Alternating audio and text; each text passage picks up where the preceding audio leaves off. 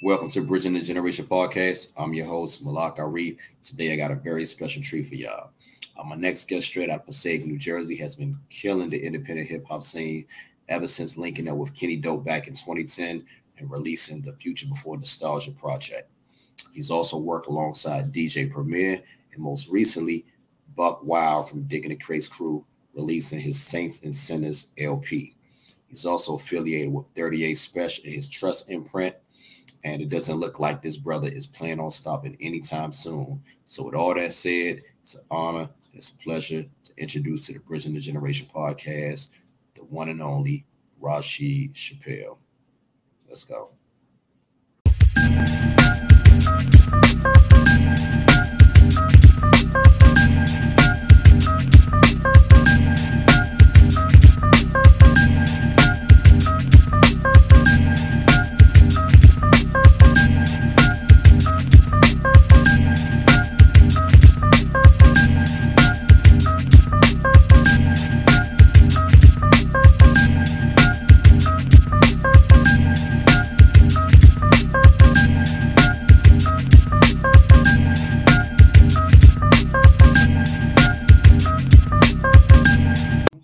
One.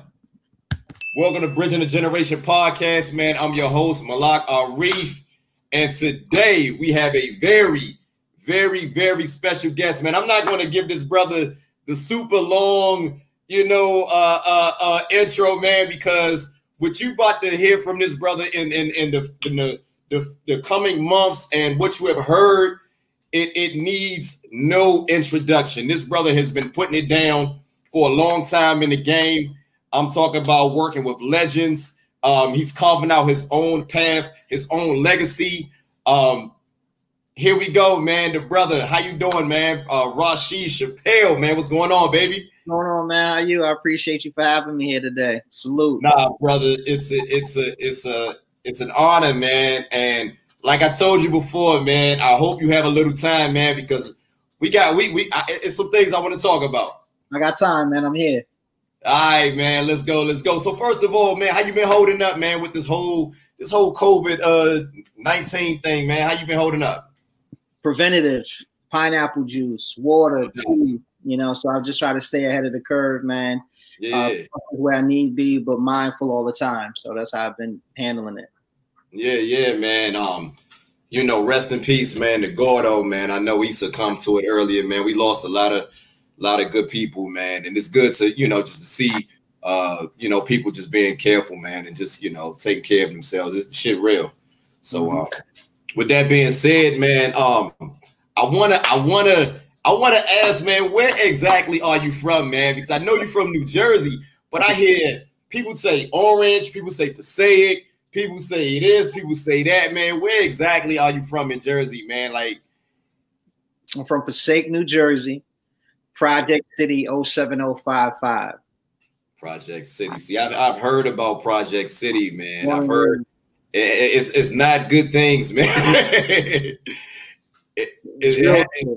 Unfortunately, man. Like what I mean by that, I don't mean like it's the urban community, man. We know what it is, man. You know what I'm saying? But when I think of New Jersey, man, a lot of people, they forget about Passaic, man. Who's some other talent that come out of Passaic?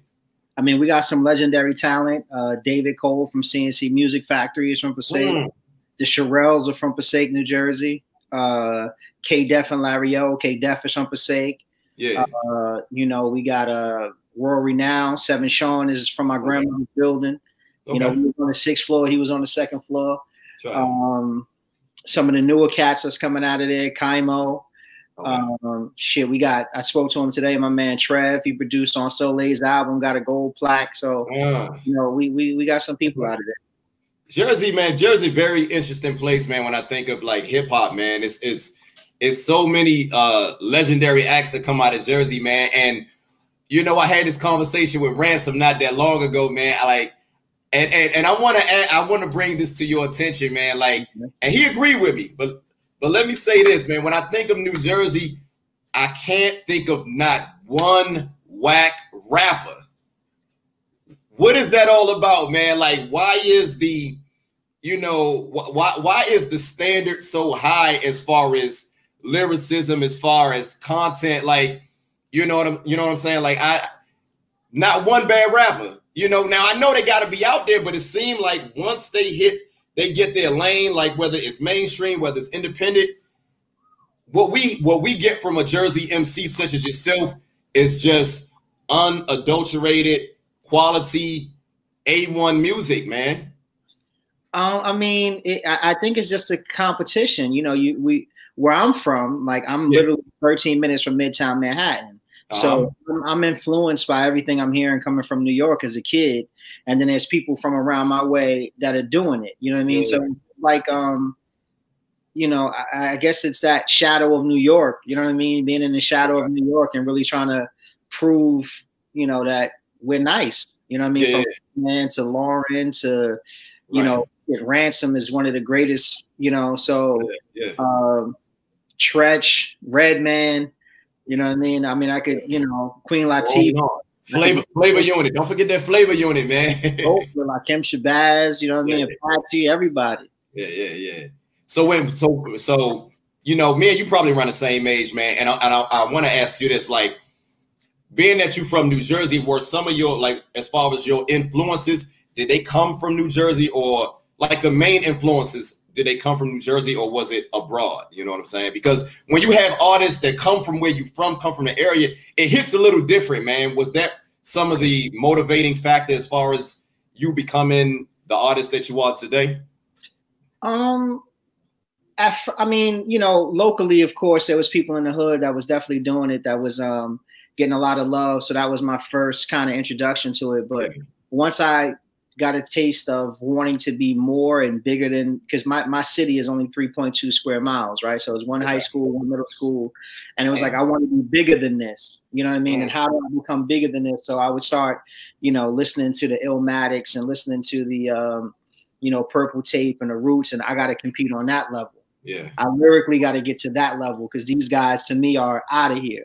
I know what some local acts, you know, when we were young and OPP dropped, like that was it, you know, and when you dig into the album and you heard like Guard Your Grill and you know, these records, you know what I mean? It's like, yo, like these guys are out of here. Like I remember being in school and bringing the tape to school, like, yo, like when we were, you know, on lunch listening to it, it's just like, yo, like it was out of here. So definitely Naughty was an influence. And then, you know, Redman dropped the What album, and it was just like, oh, like, yeah. You know, it was just like no words, just like yeah, man. I had both of those. I'm telling my age a little bit, man, but I had both of those on cassette tape, man. Yeah, we was. My cousins had them, and you know, like they was a little bit older, but shit, like I come in here, and that's what it was. Nah, that's what's up, man. It's you know, like I said, man, it always hits home, man. You know, it hits a little different when you see people. You know, maybe if these guys are not directly from your neighborhood, but you know they're from Jersey, and at the time, you know, there really wasn't no MCs out of Jersey until what we talking about? 91 with Naughty by Nature. What's before them? Oh, Poor Righteous Teachers. Oh yeah. Yeah, like, you know, Poor Righteous Teachers. So I'm watching Video Music Box and I see these dudes and I see the trend and I'm like, oh shit, that's New Jersey. You know what I mean? When I was in middle school, there was this dude, you know, because the community is small anyway. And so there's this dude that moved there, and he was from Trenton. Right. So he's like, yo, like my family is like Poor Righteous Teachers. Okay. And so I'm like, yo, there was the one that was Shaquille, I love you, girl. I'm like, yo, yeah. You know what I mean? So it's just like, yeah, man, it was a lot of dope shit in Jersey, man. Like there used to be these parks, like I'm from Passaic, but 2 towns over is Patterson, and they used to do like this Easter jam, and you know, New Edition came, LL Cool J, all the shit. Like as you kids and you watching, wow, this is out of here. And then we had our own little doing it in a park thing, and you know, acts would come through, and so the Awesome 2, like the Special K, his dad, the barbershop and the little grocery store. Okay. We would see Special K. We would see, Smooth B. Wow. So it was a lot. And I can tell you some other stories like on some street shit that I already know, man. So look, when I does how you say Passaic is not really that far from Manhattan. Correct me if I'm wrong. Not at all. 13 minutes. So you guys kind of like pretty much share like the same culture, Jersey is unique, man, because like I think the culture in Passaic and Patterson separated by one town is different. Okay. You know what I mean? So it just depends on where we have a lot of different things to draw from. Yeah. So I worked in Manhattan. You know what I mean? Like my uncle he sold clothes in Passaic, and then he brought me over to 116th and Lenox Avenue. Okay. So like I was immersed in it as a teenager. So you saw 96, 97, and I'm out there, when Big died and all that, and I'm just like, soaking it up. Like people think I'm from New York. Like people are like, well, you from Harlem? You from Queens? I'm like, nah, I'm from Jersey. But it's just like, and when my dad used to do his thing, the guy that he used to go see was in Brooklyn. Yeah. So we would be in New York all the time.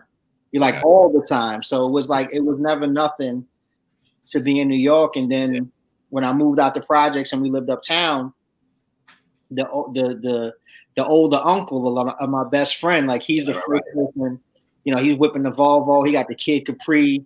Ooh. I'm talking about young, you know what I mean? So like, like it was always around. Yeah.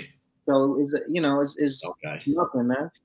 That's what's up. That's what's up, man. So look, being that you've been in the game for a minute, man, but I want to go back to the beginning, man. Like, I feel like your story hasn't been told because, like I gotta give you your just due, man, because what you have been putting out, man, has been nothing short of phenomenal. You're like the Maxwell of hip hop, man. And when I say that, like what? The Maxwell of hip hop.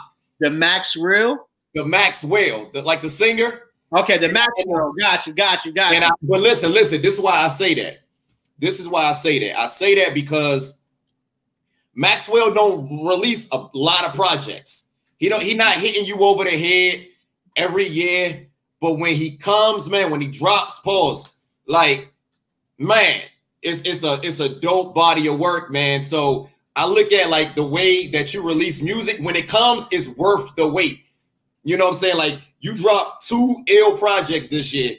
If you decided to take a year off, I'll be good with that because Saints and Sinners and the joint that you dropped with Special, it's gonna last me until 2021, 2022, 22. Like, and that's why I say that. I appreciate that. I appreciate that. I've always been a quality over quantity guy. Definitely. And that's just my lifestyle. Like that's just what I'm about. So I'd rather, my mom take me to the store and be like, yo, you can get a pair of Jordans or you can get 5 pair of Converse. I'll get the Jordans and I'll just compare the Jordans. Yeah. You know what I mean? I try to get a neutral color that matches the outfit. Everything. Yeah. So like that's always been like my motto, you know what I mean? So when it comes to the music, like and it wasn't necessarily by design. So when we dropped the first album in 2011, it was every intention to drop another one the next year. Okay. We were on tour. And we were on tour for like a year, so we were in Europe. We did all of Eastern Europe. We came back and we got to work. And then we went on another tour. Yeah. And then I did like one little run, like Japan, Puerto Rico, stuff like that. But all in the process, I'm working. Like I'm laying down records. I'm in the studio with Raheem DeVaughn. I'm in there with Deion Farris. I'm in there, like I'm working. Whoa. Yeah. Time out. The story hasn't been told. Yeah, come on. Hold on. Right, hold up. Okay, because I remember you did a joint on I believe on the what is it? The Freedom Fighter mixtape with Raheem DeVaughn. Right, that's correct. And that was that through Kenny Dope? Was that hook up through Kenny Dope? That they worked on a bunch of projects together. Yeah. But the first day I walked in the studio, when Rod was there. We knew of each other through Kenny. Yeah, talk about that. Talk about that really, because let me give the audience a little background. Kenny Dope is one of the most underrated house and slash reggae slash rhythm and blues slash hip hop producers in history. So when I saw that you linked, because I've been following you since 2000. I'm a year late. You dropped the first project in 2011. I got hipped in 2012. Okay. But when I see you come, when I see that, I see Kenny Dope doing a hip hop project. I'm like, huh? Because I don't really know most. So how? What I'm trying to say is, like, how did you link up with Kenny Dope, man, in 2010, 2011, whatever? So 2008, 2009, MySpace days, right? Producer hits me up by the name of Malik. He's like, yo, I heard some of your shit. Your shit is dope. Like, let's link. So I'm like, all right, cool. We maybe 5, 6, 7 songs in, you know. And he's like, yo, I got this production deal over at Strictly Rhythm. And there's a producer over there by the name of Kenny Dope. He's huge. Like, I want to play him some of your stuff. So I'm like, I have no idea who Kenny is. Whatever, play it for him. So you never knew who he was? I knew who Masters at Work was. I didn't know that Kenny Dope was one half of that. I had seen the name Masters at Work a ton of time, but I didn't, you know. And so I'm like, play it for him. So he plays it for him, and he's like, yo, Kenny loves it. I'm like, all right, cool. Whatever, like, and we still recording. And he's like, yo, Kenny wants to know if we can link up, like if you could meet him. Yeah. And I'm like, sure, no doubt. So the day that we're supposed to link up with Kenny, I meet at Malik's studio, and he's like, yo, he sent this beat that he thought you would sound good over. Like, if you got to rap to it. So I'm like, all right, whatever. And I spit some bars or whatever, and we get in the car, and it's me, Kenny, Malik, and DJ Terry Hunter. And so we just shopping up, shooting the shit, whatever the case may be. We go to eat. And so he's like, yo, I heard that you know Marley. Because when we were in high school, you know, World Renown had their deal. Yeah. I go up to Marley's house. I rap for Marley. I'm there when they're doing a remix to the How High with Redman and Method. Like, I'm around all of this shit. Hold on. They don't know the story. Hold on. You said, hold up. It just dawned on me. You're not talking about Marley Marl, are you? Yes, Marley Marl. Yes, Marley Marl.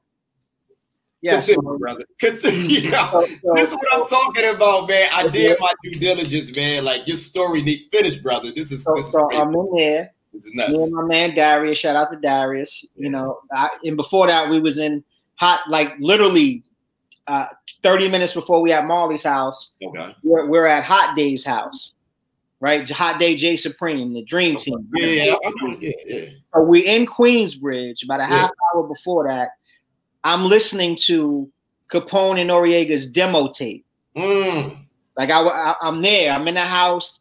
John Doe is from Queensbridge, who was one half of World Renown. Right. And he's like, yo, what artists are you working with, John? You know, so I'm sitting there ready to go crazy. And so we go to Marley's house. And I spit for Marley, and Marley is like, yo, like, that shit fire. Like, you remind me like of a young Shan. Like, keep doing it.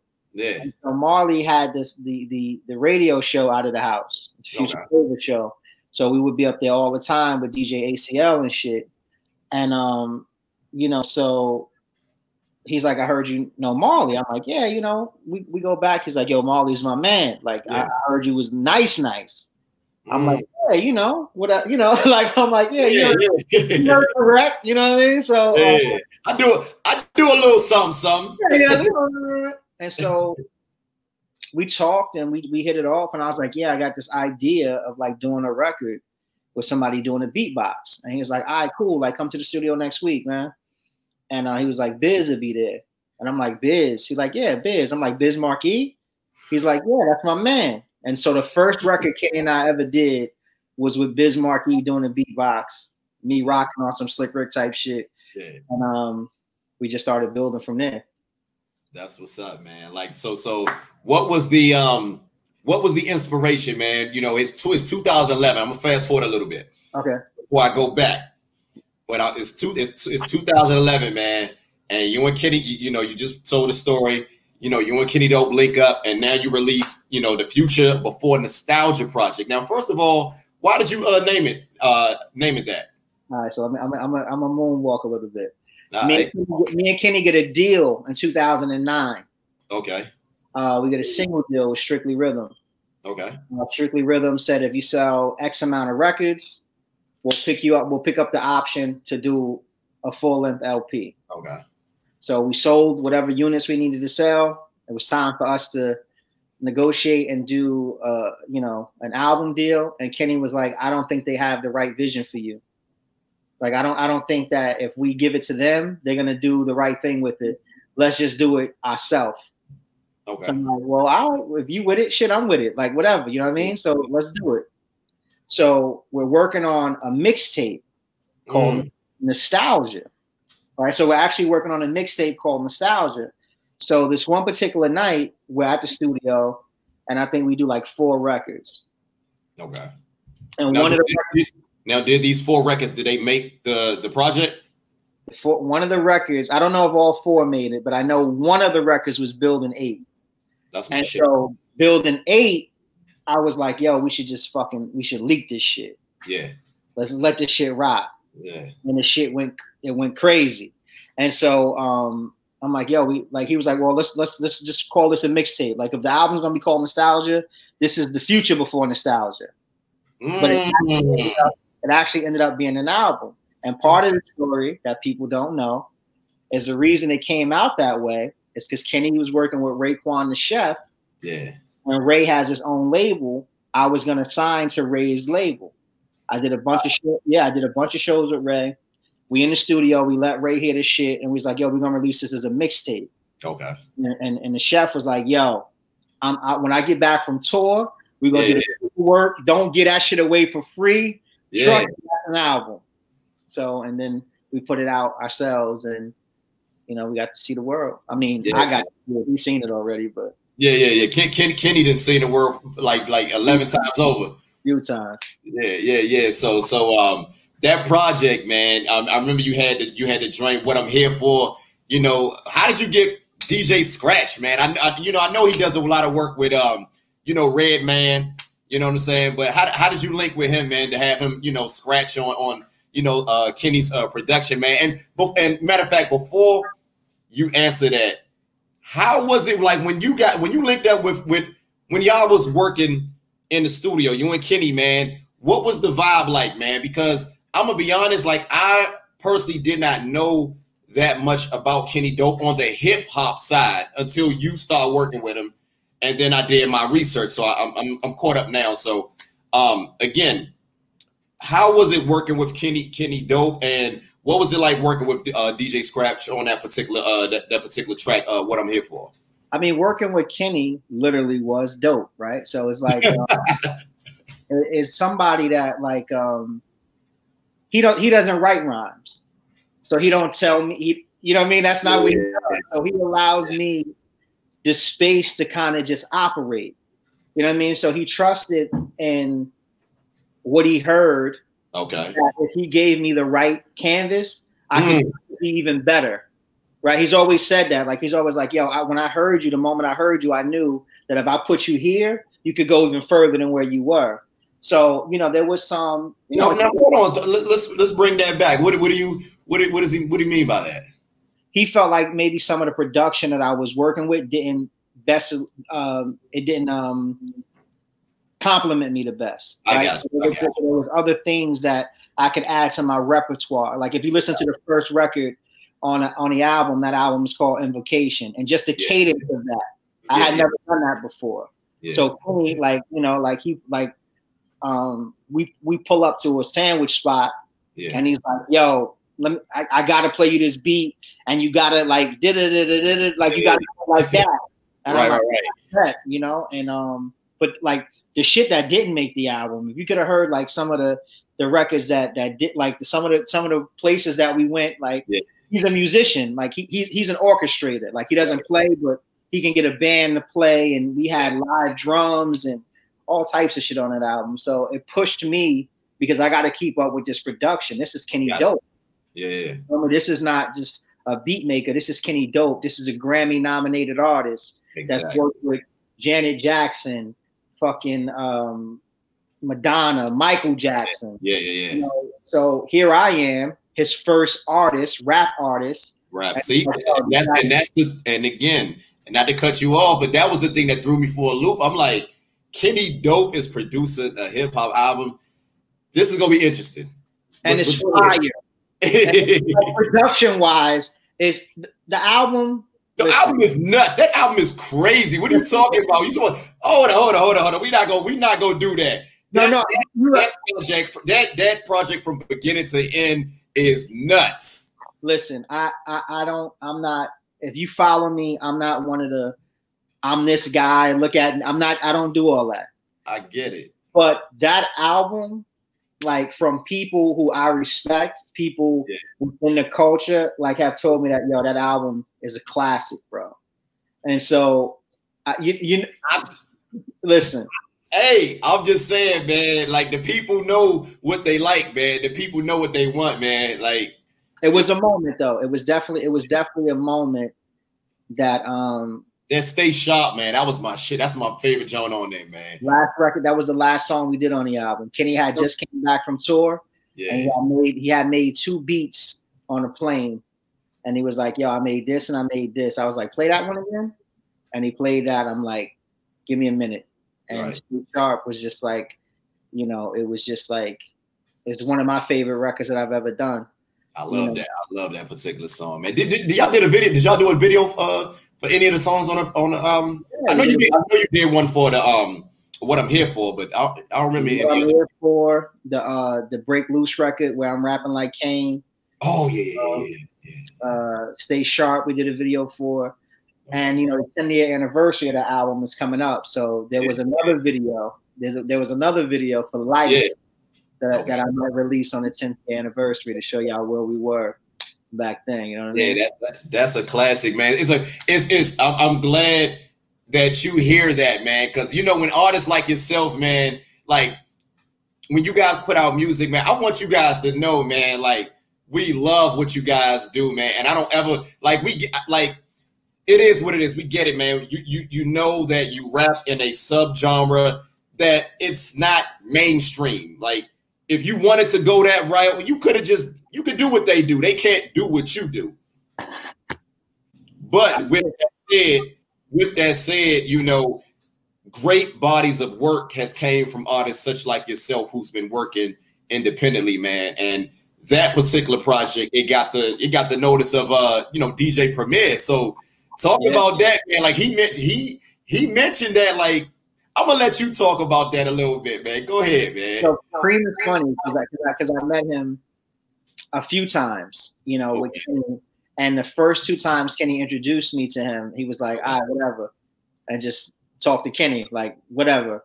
And so the 3rd time I met him, we're walking through the Sirius XM building, and we bump into Premier. And instead of speaking directly to Kenny, he comes up to me. He was like, "Yo, Kenny sent me 3 songs. One of them I didn't like too much, but 2 of them I'm gonna play them fire." I'm like, "Oh, good. 2 out of 3 ain't bad at all, right?" I'll take that. So he gets the album. Yeah. And we were at some event at Drum 85, and one of the because I don't live in the moment, unfortunately. Like I miss it because I'm always thinking about the next, and I gotta be mindful of being in the moment. Okay. And Premier stops in the middle of in the middle of everything that's going on, pulls me to the side. Everybody's trying to get out Premier.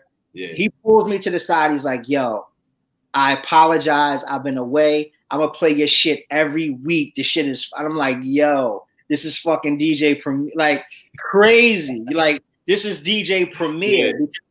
At the core of this shit, I'm a fan.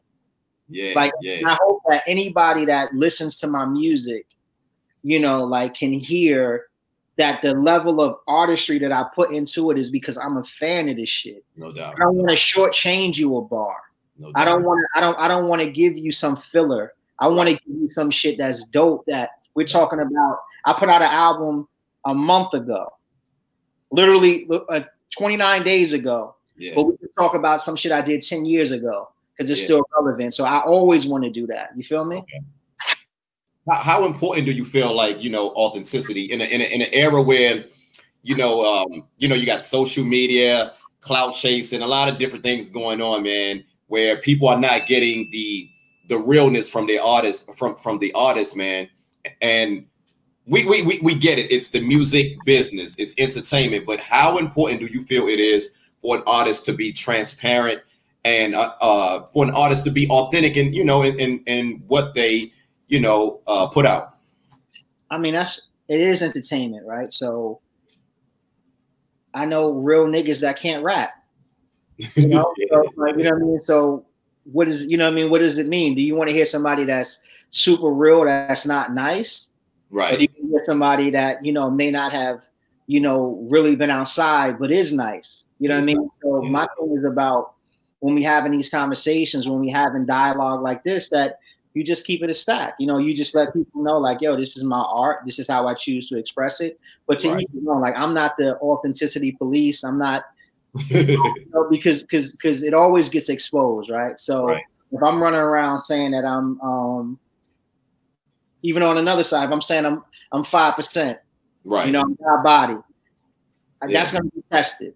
Somewhere that's going to be tested, and if you don't show and prove, then you know, so, like, you can't run around, you know, unfortunately saying you're something that you're not, because it's gonna get revealed somehow. Or you can't be putting on record every fucking thing that you do because they watching. Yeah. Like, it's what a different era. It's a different era that we living in compared to, you know, how things were when we were younger, man. You know, like I said, I know I hate to ask artists their age, and I'm not gonna ask you because I know me and you are pretty much around the same age. Okay. But this how I can know what era you from. What was the very first hip hop album that you bought? With my own money, Illmatic. With your own money. Illmatic was the first cassette I purchased. Yo, that's crazy. Yo, would you believe, man? I was a year late to Illmatic, man. Oh, me too. I'm 39, man. I'm 39. So when Illmatic dropped, I was 13. But I'm from Washington, D.C. As you know, I'm from D.C. So I see you got the Nets jersey on. I see. That's for you. That's for you. I wore specifically for you. But look, so when Illmatic dropped, man, I remember seeing the songs on the radio. I mean, seeing the songs like on BET. You remember Jukebox? Yeah, we had that up here. So, but to me, man, like I don't remember like for some reason it just slid under. Like I don't think people gave that album the love that it deserved when it came out. Now, when it was written, came out, different story. So I mean, for me, Illmatic, it was how do I describe it? So my one of the older dudes, Reg, I hung with his younger brother, but at the time I'm writing. He's like, yo, you gotta hear this dude named Nas. Yeah. And maybe it was my ego, maybe it was, I don't know what it was, but he came to the house and said him, and I'm like, I don't get it, right? But one day going to school. I'm gonna be honest, that's how I was, man. Like I'm 13, and I didn't get it, man. Like when I saw the videos, like The World Is Yours, and I just like it's all right. When I went to school, a lot of people don't want to admit that, like you know what I'm saying, like, and I'm not saying Nas in particular, but I'm just saying, like, as far as music, yeah, it's music. Sometimes, man, I mentioned when me and you was talking, and I don't want to jump off subject. I want you to don't forget your train of your thought. But I just want to say this real quick. Like when I first heard you, it didn't hit me right away. And then I listened by the second time. I was like, this dude is phenomenal, man. Thank you. You know, so no, go ahead and continue, brother. I didn't mean to interrupt, man. No, but you know, going to school one day, I hear halftime. And I hear halftime, and I'm like, oh, this is fire. Yeah. This is fire. Yeah. So we at my cousin Kareem. We at his house, and you know, we lifting weights, and I had like an after school job. Okay. And he's playing Illmatic, and I'm like, yo, what is this? And he's like, "Cuz, this is Nas, right?" Now I will give it up to Cousin K, my cousin Kareem. He had everything. Yeah. They had he was like they was bumping NWA, they was bumping Death Row way before everybody else was on. So K had everything. So we in there lifting weights, and I'm like, "Yo, what is this?" He's like, "Yo, this is Illmatic." I'm like, "Yo," I left. I walked to Record City, which is not there no more. I bought the cassette, and however long that cassette is, that's how many minutes I was late to work that day. Every single song, bro. Like every song. I remember, like my uncle was a huge Rakim fan. Oh yeah. So I'm telling him, I'm like, Uncle Marv, there's nothing better than this. I'm telling you, there's nothing better than this. People don't understand, man, like how monumental, like, okay, so I knew of Nas. I remember Zebrahead. I remember seeing the videos for that. I remember Live at the Barbecue with Main Source, but I'm young. It didn't hit. But so even when the videos came out from Illmatic, I didn't get the album. It Was Written came out. I'm gonna give you my little abridged version story. It Was Written come out. I'm like, yo, this is dope. This is phenomenal. We got all the songs all over the radio. But let me go back to this Illmatic album. Let me see what's up with this one. I'm gonna tell you this, man. Since 1995, that has been my favorite hip hop album, and it hasn't changed. It hasn't changed. So I'm rapping. I'm moving around. Okay. And so I met Nas actually in rap form. That's another story. But I'm moving around, and so my hood is live, right? My hood is live. And so you still in Project City at this time? No, nah. I was living in the projects at this time. Okay. But so some of the older dudes would go play basketball for money. Okay. And so because of who I am, she hold the money. Nobody get the money. Yeah. After the game, right? Yeah. So I'm sitting in my man Jess, rest in peace. I'm sitting in this car, and so at this time, like, I didn't want to listen to Nas, right? Because people was like, "Oh, you sound like Nas. You did all this, and I'm like, I wish my voice was that deep, but and you know what I mean. So I don't hear it. Not neither. So I'm sitting in the car, and I had not listened to It Was Written yet. Everybody's telling me how ill It Was Written is. I hadn't listened to it, right? Yeah. I'm sitting in this car, and he had a CD player and a cassette, but he had the cassette of it. Okay. And you remember, or maybe you don't remember, the last song on the A side of the cassette was Silent Murder, which is not on the CD. Right. Yeah. I remember that. And I always wondered, like, why isn't it on the... That's a whole nother... Because that song was fire. I don't know why he pulled it. That's the only thing I hate about, like, tapes and CDs back then. They would do that, man. There'd be a lot of great songs, and they would take them and not put... But go ahead, brother. I'm sorry. When it got to that song... Yeah. I was like, yo, Nas is just... Problem. I mean, I gave you Power, The Message, Watch Them Niggas. Nas is coming. Everything. And I was like... And I sat in the car, and I was like, yo. Yeah. This is incredible. Yeah. Trackmasters, man. Trackmasters so slept on. They did the majority of the production on it, and for some reason, Poke and Tone... I don't know. They don't get their credit. I don't know why. What is it? And I know this is your interview, brother. But I want to mention that, man, because I love those brothers, man. Like Trackmasters, don't act like the Trackmasters wasn't ripping shit for like 5 years, man. Listen, Trackmasters, I think, I don't know what it is. We have like this talk about it. We have like this rosy glasses look of what stuff was back in our day, right? So it's like, yo, Illmatic was fire. Yes. Illmatic is classic. There's no dispute. Well, let's be real. Come on, Rashid. Let's be real. In my opinion, It Was Written is a better album. Exactly. And so what they were able to do was they were able to take this amazing MC, one of the most gifted MCs of our ever. Yes. Put him on canvases that allowed his words to be heard and digested by more people, because I don't think there was any decline lyrically from Illmatic to in fact, if you were to ask me off camera, if you were to say to me, yo, Rashid, like, you know, when they talk about Floyd Mayweather, when was he in his prime, right? Because he's undefeated, but when was he actually in his prime? Yeah.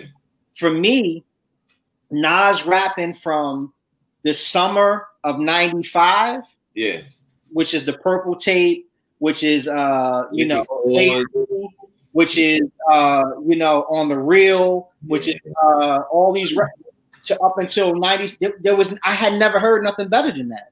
Like his cadences, his flow, his content. He was so young. When you think back, man, like you look at artists like, you know, you look at the artist that's very popular now and popular 10 years ago, and you compare, you're like, this guy was 21 years old. He was 16 talking about halftime, 17. That's nuts. 15 with Illmatic drop. Like, are you kidding me? This is crazy. Yeah, we was in high school. We was in high school when he came to Teen Night. Yeah. We was in high school. Yeah. You feel me? That 96 summer, he dominated hip hop like that. And it's crazy because a lot of people don't want to talk about this. Like, people have this weird 2020 hindsight, like you said, these rose, you know, like these rosy lens of how it was, because when Illmatic came out, man, it was not that big. It just wasn't. It wasn't. Like, true hip hop heads and purists, they knew about it, but we didn't look at it like it was this classic like it is now. And also Reasonable Doubt, when that came out, the same year that it was written, came out. I don't know about you, brother, but where I'm from, we wasn't listening to Reasonable Doubt like that. Like, it wasn't that big. It wasn't that big. I know I'm from DC, you from Jersey, y'all. The culture is a little different, but my mom's is from DC. But oh, no doubt. So where I was, It Was Written was very well received. It was Nas is the man.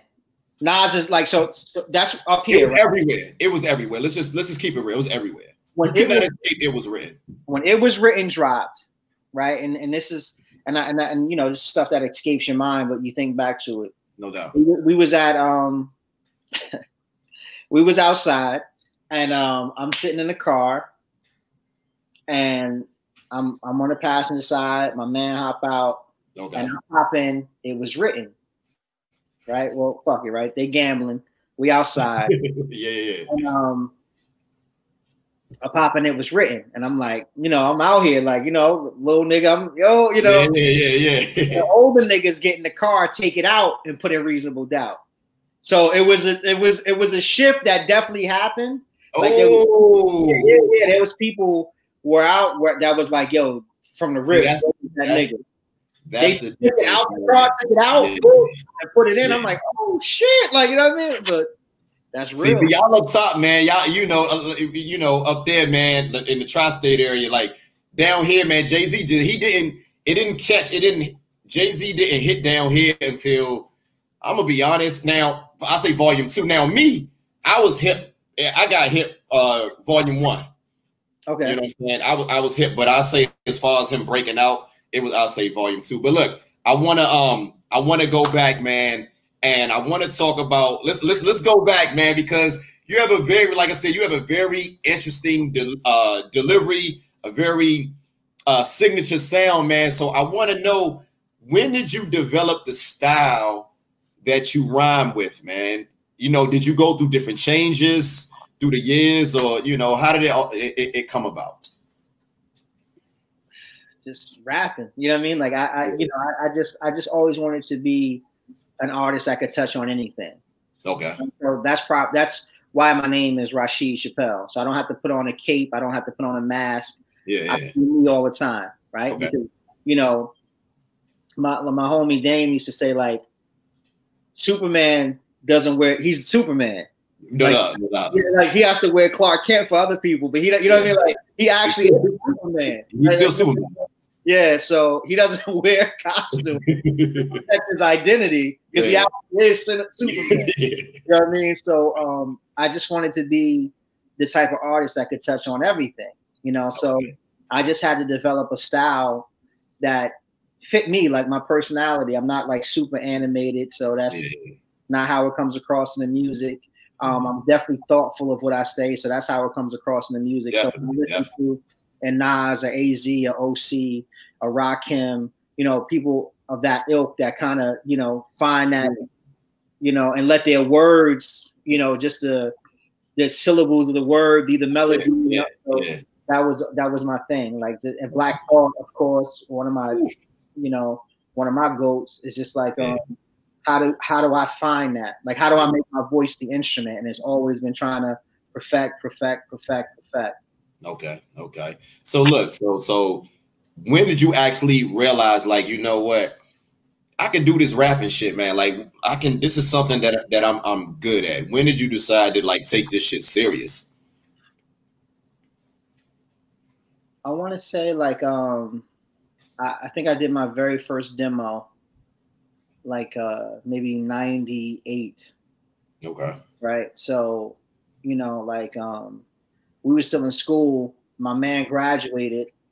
He went down to Howard. He came back, and like we was recording on reels. So it's you dating yourself. It is, man. Like, I'm from it. So we recorded on reels. Yeah. And so, you know, they're like, yo, if you mess up, like every time you got to rewind, it diminishes the quality. No doubt. I was like, I got to make sure I got my shit memorized sharp. So 1 or 2 takes max. So I want the quality to be good.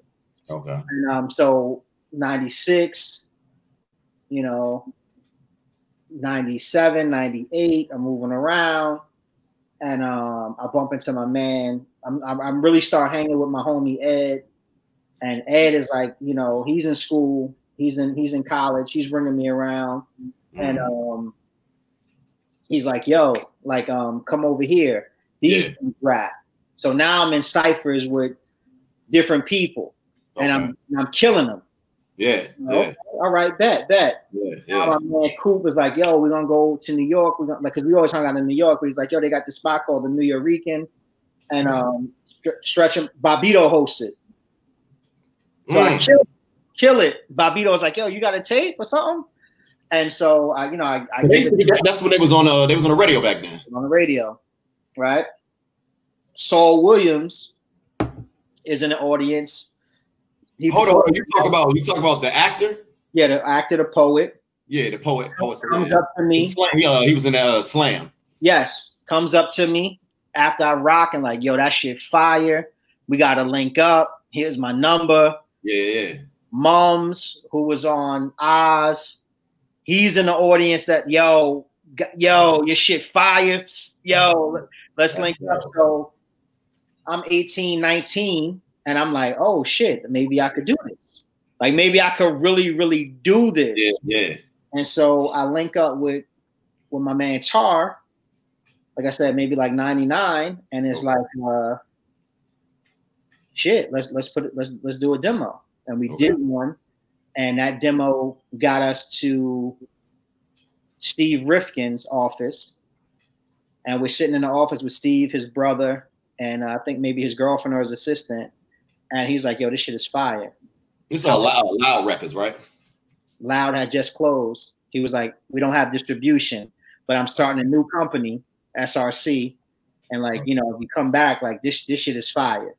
And I just never went back. I, you know, kept going, doing shit. Like, I even met with Trackmasters. They were interested. And this probably was around the same time they was working with 50 Cent. Yeah. So you're talking 98, 99. Yeah, 98, 99. So we signed it. And you know, so it was around that time that I was like, yo, I think I really could do this. But then I meet Rashad Muhammad, who produced Nappy Heads for the Fuji. Yeah, for the Fugees, yeah. Yeah, and so he takes me, and like we do a song with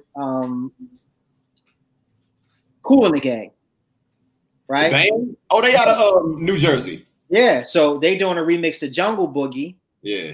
And you know, like, and I'm watching artists that he's dealing with get signed. Atlantic is coming to the house, and I'm just like, like this could happen. You know what I mean? And it took a little bit longer. You know, I've had meetings. Oh man, I could say we had a meeting. My former management team used to manage Black Eyed Peas, and so we've had meetings everywhere. You know, shit wasn't right. And I remember like going to Sony, and I remember like this is right after College Dropout came out, and I remember getting the call, and they're like, "Yo, we signing a deal Monday." And the dude Ali from Rawkus, he was A&R at Rawkus, he was like, "Yo, the last act I was big on was Kanye, and they passed on him." Like we gonna sign you, and I'm like, we're flying from LA. We sitting down, we go have dinner, and then that Monday, the meeting that they were gonna have, the meeting was that Rawkus actually closed his doors, and it would be. But the grind, but it helped. But working with Black Coffee made me a better songwriter. So all this shit is happening, and then this independent scene really starts, making headway. 2008, 2009. Yeah. I'm ready. Yeah. You feel me? You got the life experience, and you got knowledge of the industry now, so you can finally put all that shit together. And you get Future before Nostalgia. There we go, man. So look, I don't want to stay here too long, but I want to ask you, like, when did you develop like that conscious decision, man, to be the type of artist that you are? Because you could have went down this path, you could have went down this path.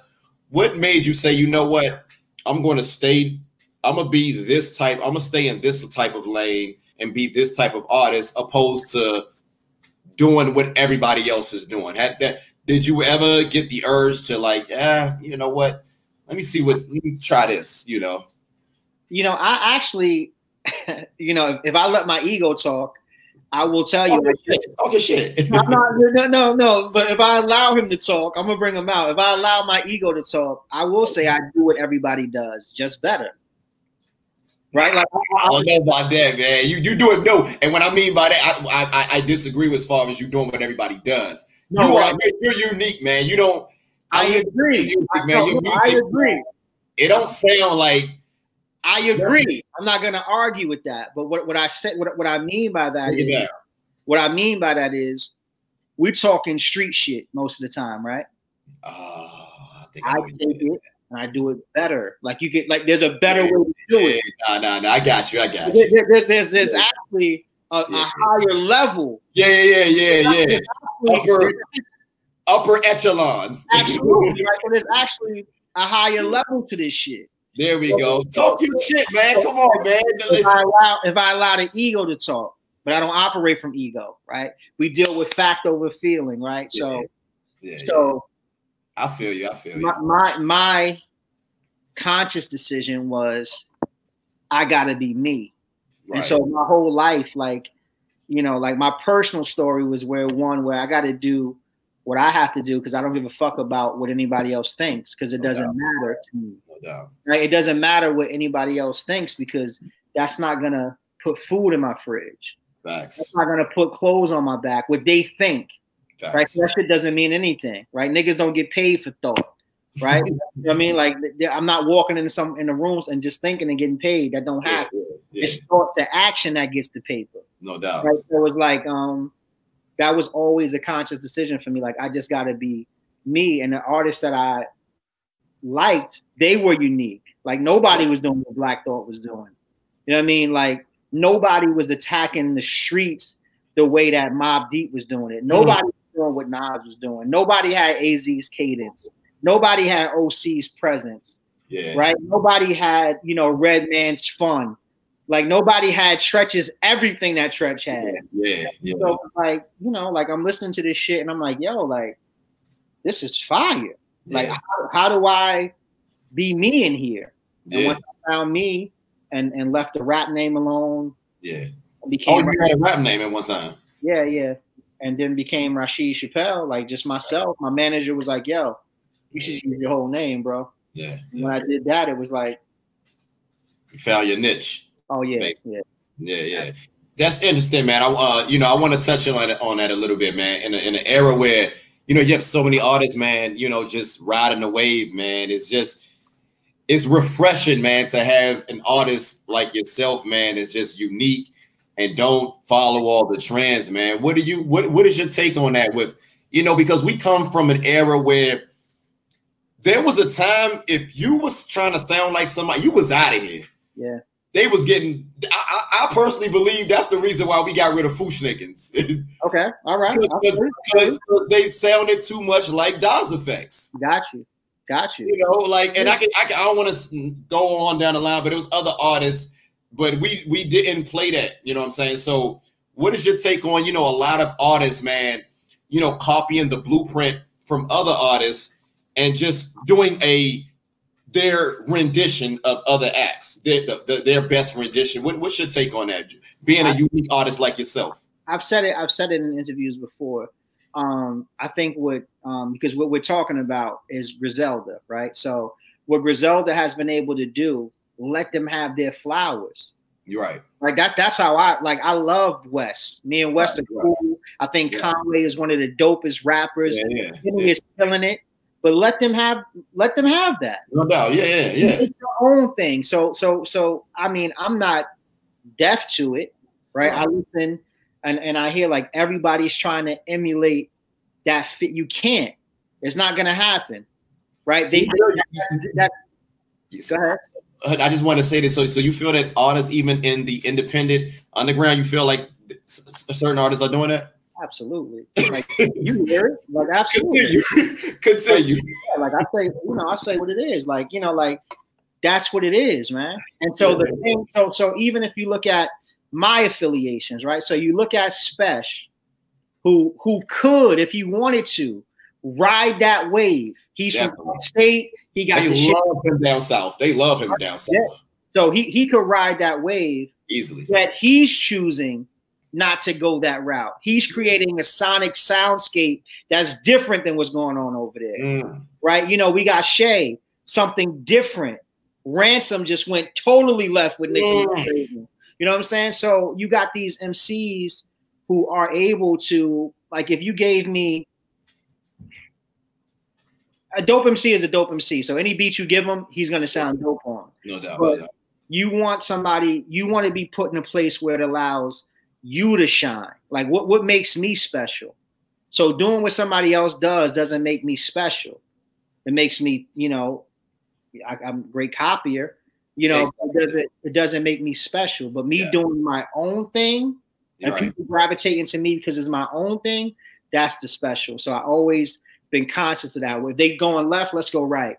They going straight, let's go back. Like whatever it is, let's try to find a way to, I agree. Our own shit.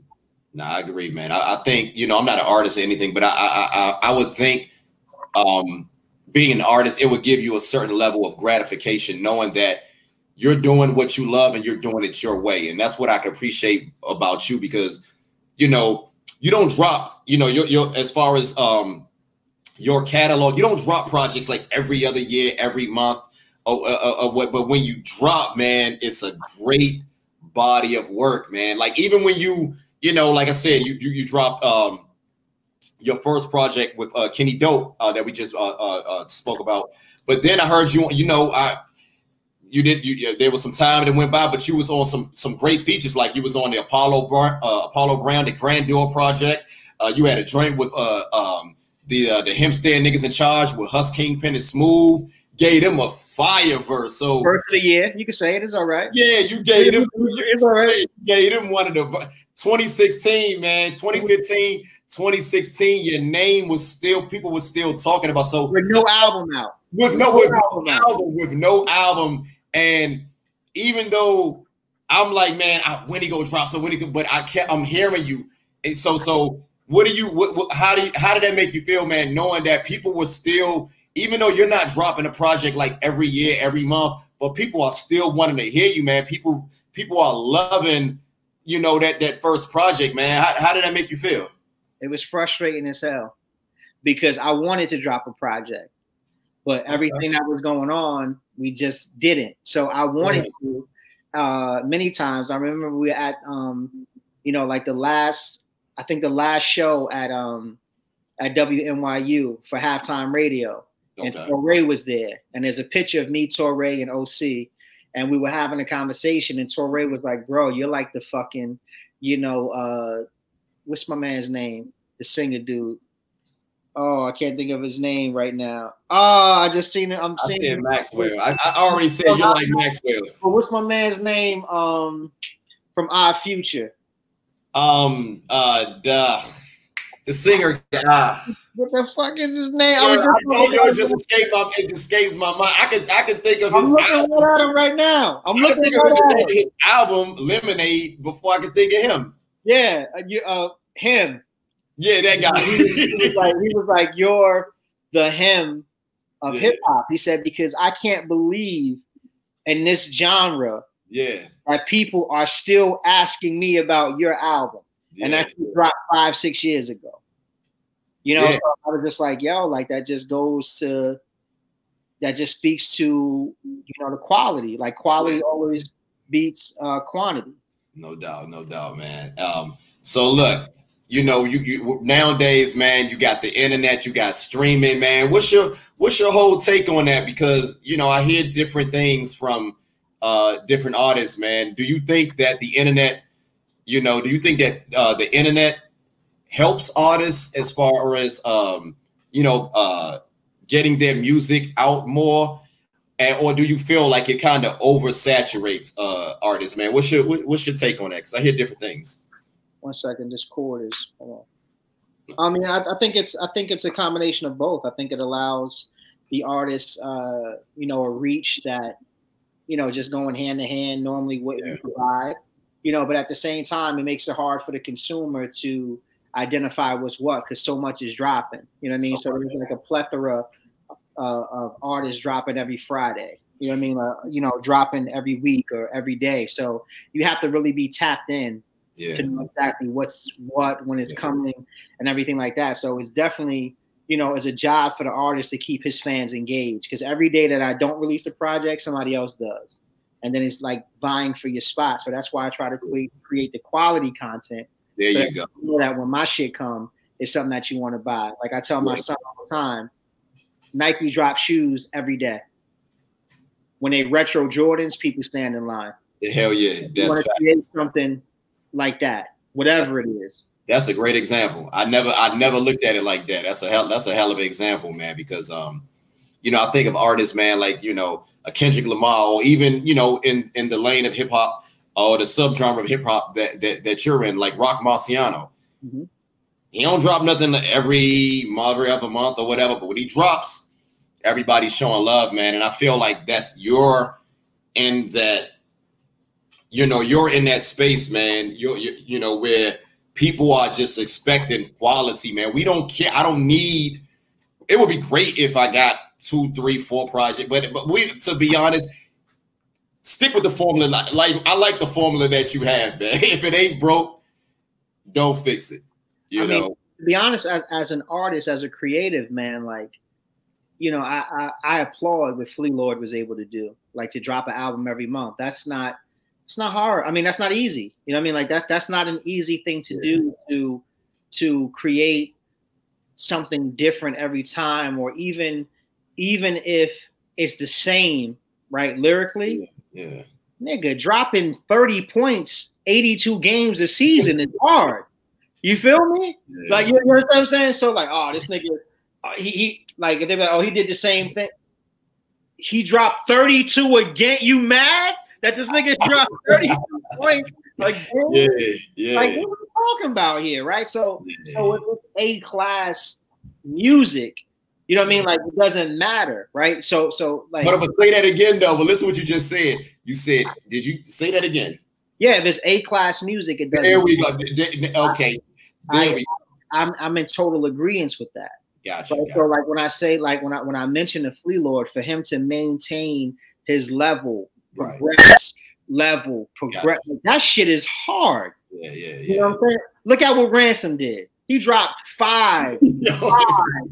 Like, You understand what I'm saying? That's not easy. No offense to anybody, man. And let's get into this, man. So all right.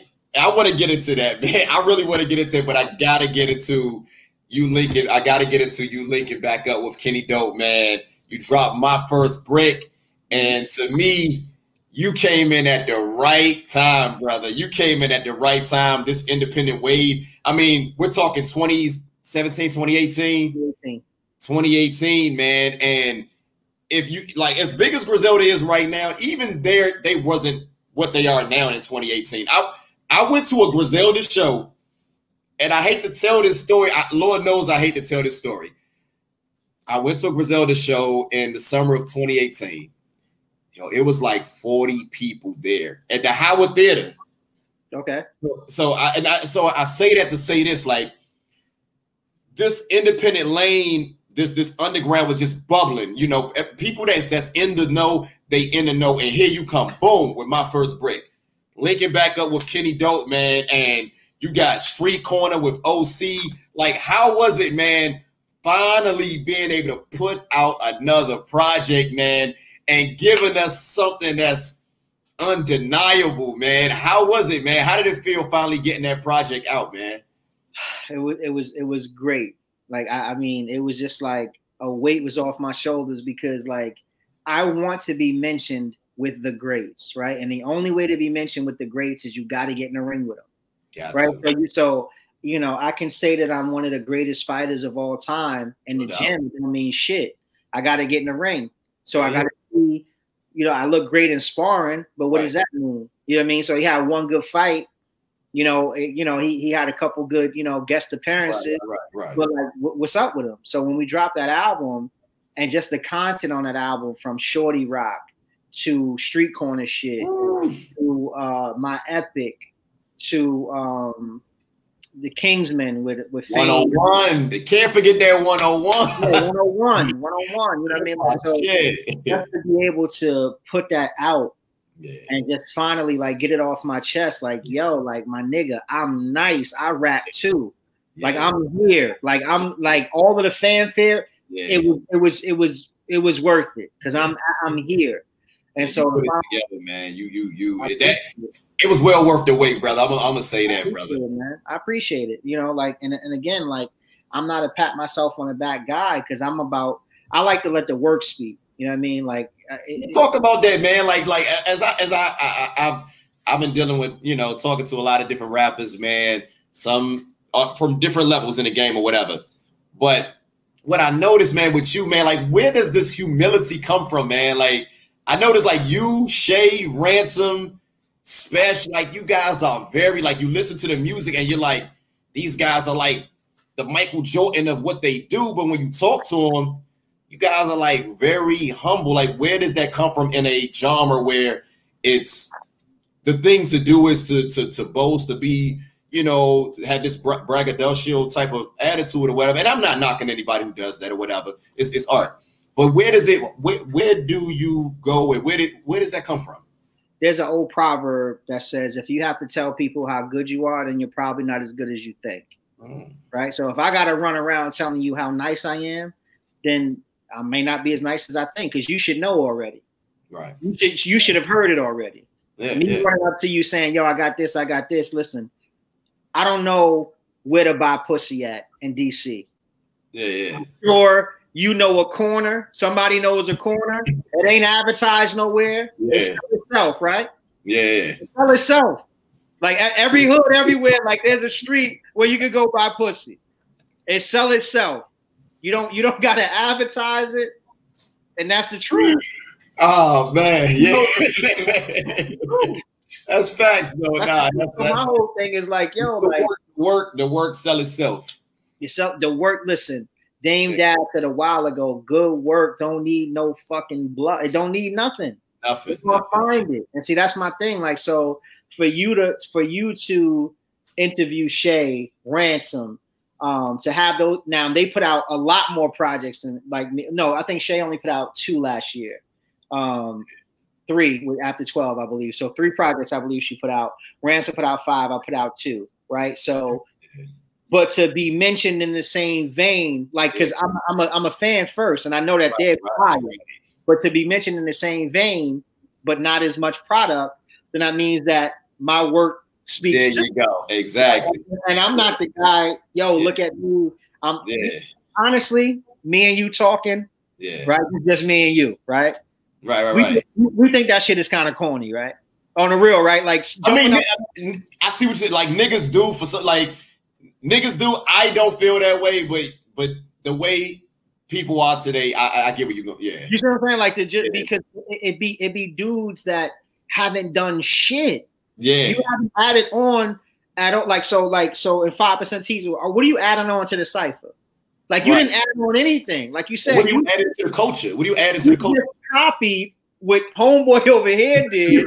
Did your rendition, and you want me to do what now? Nah, I'm not buying it. Yeah, I'm not buying it. And that's what I was just talking about earlier. Like, I can't, artists like yourself and that whole trust movement, and which I'm about to get into, it's so refreshing what Westside Gunn got going on with, Rock Marciano, Stove God, and Huss and all those guys, man, because we're in an era, man, where people are getting compliments and flowers for doing their best rendition of what everybody is doing. And I don't understand it. It's like, so you tell me, so Rashid Chappelle is out. He's dope. So if I do what he does better than him, so y'all go rock with me now. Isn't that crazy? That's crazy. Or not even better if I do it.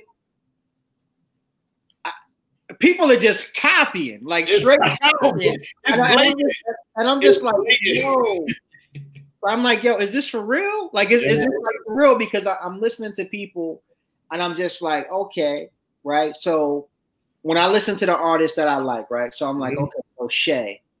Nobody's doing what Shay. Nobody could, like, Shay is Shay. Special. Ransom. Ito. Planet Asia. You know what I mean? Like, Fred was unique. Everybody, so I'm like, yo, like, but there's people that try to emulate, and I'm just like, wow, like, that's kind of crazy to me, because like I always want to like stand out. I just want to, like, from my album covers, like, niggas be biting this, like I said it on Black Owned, niggas bite the same covers. You know what I mean? Like, you know what I mean? Like, fight like they lovers. You see niggas online going back and forth. What the fuck are we doing here? Like, you know what I mean? It's crazy, man. It's crazy. It's almost like a gift and a curse, man, to be our age, man, because it's like, when I say a gift and a curse, like, we've seen so much, man. We know how it used to be. Yeah. And that's the good thing. We have a broader reference point.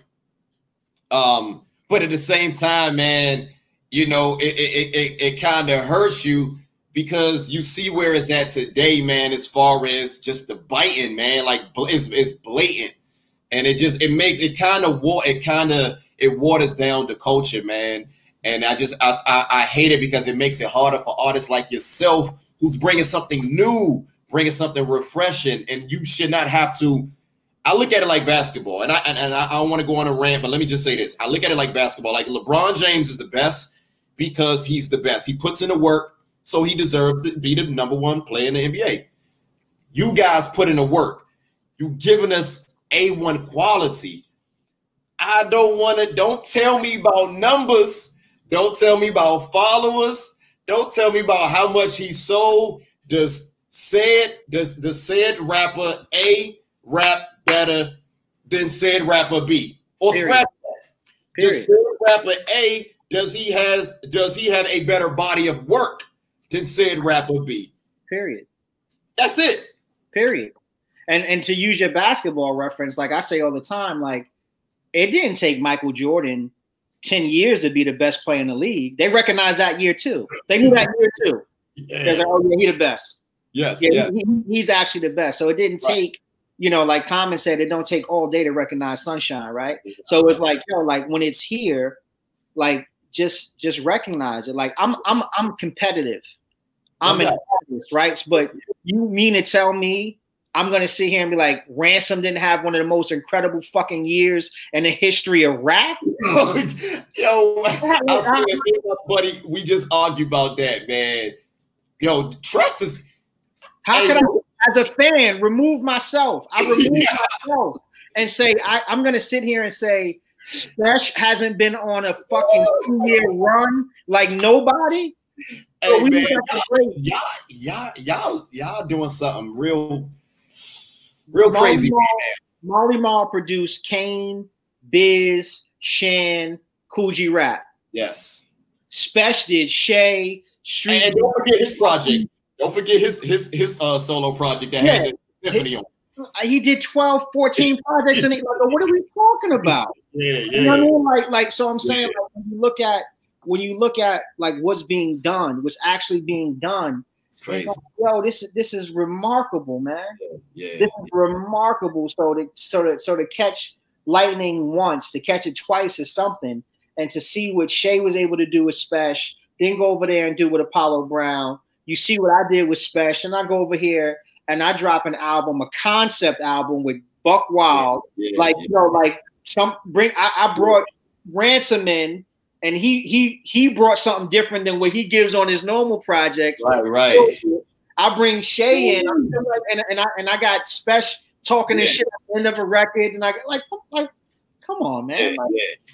Hey, so look, let's get into it, man. Let's go ahead and get into it. So here we are, man. You know, you dropped the first brick, man. That shit is a dope project, man. I love it. You came with it. You definitely held up that standard that you set from the first project. And now it's 2020, man. And you know, you linking up with the Trust movement. You was on the Trust Army. You was on a couple of joints on the Trust album, Men of Business. You know, you had Seamless. You got a True Story, which was on the part 2, the Trust Army part 2. That you spazzed on that one. That's my shit right there. Thank you, beloved. So how did that whole thing come together, man? Because you know, that right there, man. You guys like Voltron, man. I when I saw that you linking up with Trust, I'm like, yo, this is nuts, man. So tell me about that relationship, man. How did you link up with 38? I have an album that's coming out that I wanted Spesh on. Okay. My manager reached out to Spesh. I didn't know Spesh. We didn't have a relationship. Okay. Spesh sent the verse back. Gotcha. Fire. Wait till I hear the song. Fire. And I'm like, okay.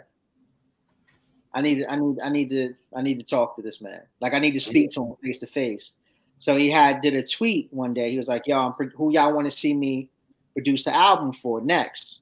Okay. I responded back, me. And he was like, let's do it. Damn, so, just like that. I said, me. He was like, let's do it. So me and him both was billed to do a show here in Jersey. And so I go to the meet and greet that we had. I talked to him like, yo, like I was serious. He was like, yo, fuck it. Let's make it happen, right? So I'm like, I bet I performed, I watched his set, dapped him up, and then I left, but we didn't talk. So we had, we was communicating, and he was like, yeah, I got, such and such going on, and then we could, get started. And he was like, I got this show, 4th of July, up in Buffalo. Mm-hmm. I'm like, when is it? 4th of July? I'll pull up. He's like, you'll pull up? I'm like, yeah, I'll pull up. I'm coming to Buffalo. Went up to Buffalo, kicked it with him, met Street just that day, Black G's, and we just vibed. We sat outside. He's like, yo, you want? I'm like, nah, I'm good. Like, I'm from the hood. I'm out here. I'm good. And like maybe the next week, we got right in the studio. And we got in the studio, and the vibe was like, Spesh is produced on the spot, right on the spot guy. And we just knocked it out, And it went so fast. He was like, yo, like, you need to just fuck with us. Like, what I mean? Like, you need to just come over here and say less, nigga. Like let's get it. And so like, trust is not just 5 letters to me. It's really a brotherhood, because it's like, the competitive. So to be in there with Asia and Shay and Fred and Reef and Spesh and and it's like, and Moose, and it's like, yo, like who getting this beat, and like where you going with it? What you going with it? I was just about to get into to ask you, man, like what makes y'all so special, man? Because when every artist that I look and trust, man, you guys are so different, man. Nobody sounds the same, man. From Mussolini, from Asia to Jamal, everybody that not even the artists that you guys are affiliated with, man. Like, you know, how's the rapport, man? Because you know, a lot of times when you have a bunch of skilled MCs, it can be highly competitive. There could be some friction. Is it ever any conflict or anything like that with you guys, man? You know, I know you guys not a group. You kind of like, you know, like digging the crates, you know, in a sense, you know. So, I mean, for me, like, I can't speak for anybody else, but like, I love the competitiveness. Like, Special is nice. Yeah. But if you think that if we get on a song, I'm not trying to outdo Special, you crazy. You know what I mean? Ransom is nice. If you think Ransom is not trying to body me on a, I would be crazy to think that. Right. You know I mean? And so like, it's always fun for me. Like, if I have, unless we're in the studio together, like, I got to send this verse off. Like, I got to send it. Like, he gets to hear it. You know what I mean? So it's like, you know that you really got to bring your A game, because like, I'm sending this to Ransom. Oh, you know what I mean? And it's just like, you know, like, you know what I mean? So it's like, so that keeps you on your toes. Or like, yo, I'm sending this to Shay. You know what I mean? And it's like, yo, Shay is crazy. Or yo, Moose, can you send it through? Or come to the studio and we do it together. Or, you know, like when me and Asia work and we together, you can feed off the energy and you kind of hear where it's going. But for this project, he had just went back to LA, and I laid my verse, and I called him. I'm like, yo, Asia, I need you. He's like, yo, I'm in the studio right now laying down features. I'm like, yo, Asia, I need you. And then Buck back, he's like, yo, if you elite, you could do it in 24 hours. And so it was like 11 o'clock my time. I got his verse back at like 2:54 in the morning. Like, that's love right there. I'm saying. So it's like, and then when I'm in LA, you know, he's like, yo, come through, and we knock out a joint. That I believe that was the only session where I wrote my verse first before Asia. He's a machine. So it's like, I think that was the only session that we've been in where I actually got my verse penned before he penned his, because I've seen him, you know, because it makes you, you know, like it's training camp, because you nice, right? You got your habits and you do your things that you do, but then when you're around other people and see how they work, and I'm just like, this motherfucker just jumped up and spit a 6. Like, he just was like, crazy. Yeah, man. And then he looked at you like, no. What you guys are doing is nothing short of phenomenal. I be trying to tell people, man, like, right now, you guys are the best group of MCs in the game, man, because there's really no weaknesses, man. Like, where you going to, like, if you guys are having a battle, who's the weak link? Who you going to, like, everybody, man. I mean, just between Ransom, 38, you, and Shay, and I'm not discounting, I'm just off the top of my dome. Them 4 right there. Come on, man. Give me your 4, man. You're not going to. They can compete with them 4, but they not going to take them 4. They not going to take them 4. That's a powerful 4. That's a very powerful. And out of that, and I'm gonna keep it a bean with you. I'm not just because I'm talking to you. I'm not gonna cap. You doing your thing this year. You killed it. You got 2 solid projects. I want to get into the new project, but Ransom and Shay, the body of work that they put out, and the not just the quality. You giving me quality. Specials give me quality, but they really turned it up, man. I personally think Ransom is hip hop's MVP between him and Shay. And with that being said, man, like, how does that feel, man, to you be in a group where you have like 2 of the dopest MCs, man, along with yourself, you know, that's really, like, I'm talking about as far as the accolades, man. They putting out the body of work, and they giving you quality, man. And I'm not trying to cause any strife between any of the trust members. All you guys are doing your thing, but Shay and you know, how does it feel, man, to be a part of that, man? Like, what you guys are doing is special, man. It's very special. I mean, that's what it is. It feels like a moment, like history happens in moments, and it's like history is happening, and the story is going to be told. And I, I don't know what next year holds for me, so I don't know if I'm going to receive those accolades, if Spesh going to receive them, if it's Mussolini's turn next year. I don't know, but I know that I'm part of this story, right? So when we do the last dance of trust. Right. You, Bill Winnington, he got them rings too. Yeah. No, you man, that ways and means with that trust and the eye of the storm. So let's talk about Shay for a second, man. Let's talk about it. What makes Shay so special, man? Like, what is it? How is it working with her, man? Like, I've never seen nothing like that. We've seen dope women MCs before, but I told Shay when I interviewed, I'm like, something about what you do, it just hits different. I don't know what it is, man. What is it like working with her? Shay is like, she like my little sister, right? Like Shay is like, I just had this conversation this weekend, and not to discredit anybody. Right. But to put credit where credit is due. And that's all we doing. There ain't no shade or nothing like that. Shay may be the best female rapper of all time. She may do that. Honest, man, I don't have an argument against that, man. I'm a diehard MC Lyte fan. Mm-hmm. I love Foxy, Kim, Shay is just, she's special. Like, there's certain people that come along that just have it, and the way, like you said, the way it hits, the way her voice is, the sincerity in what she's saying, like you can feel it.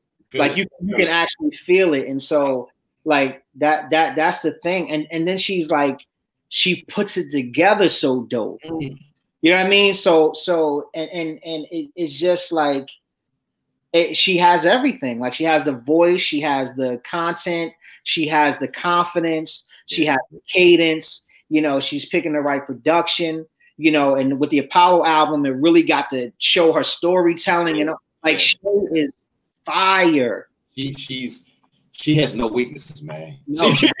She just like you, man. You special, right? Like, you guys, man. There's no weaknesses, man. When I look at what what you guys do, man, and that brings me to my next topic, man. And I'm talking about this new joint you got with Buck Wow.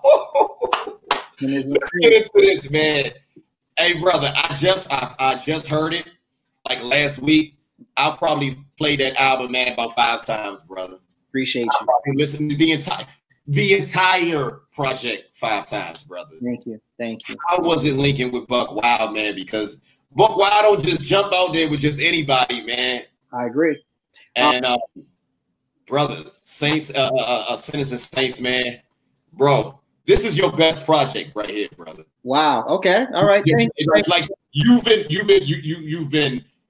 I noticed, man, you've been keeping the standard really high, but this right here, from beginning to end. Now, the other one, the same thing, but this one, brother, you put it together on this one, man. Talk about this. First of all, listen with the Sinners and Saints, man. What's the backstory behind that? It's pretty much one man's hero is another man's villain.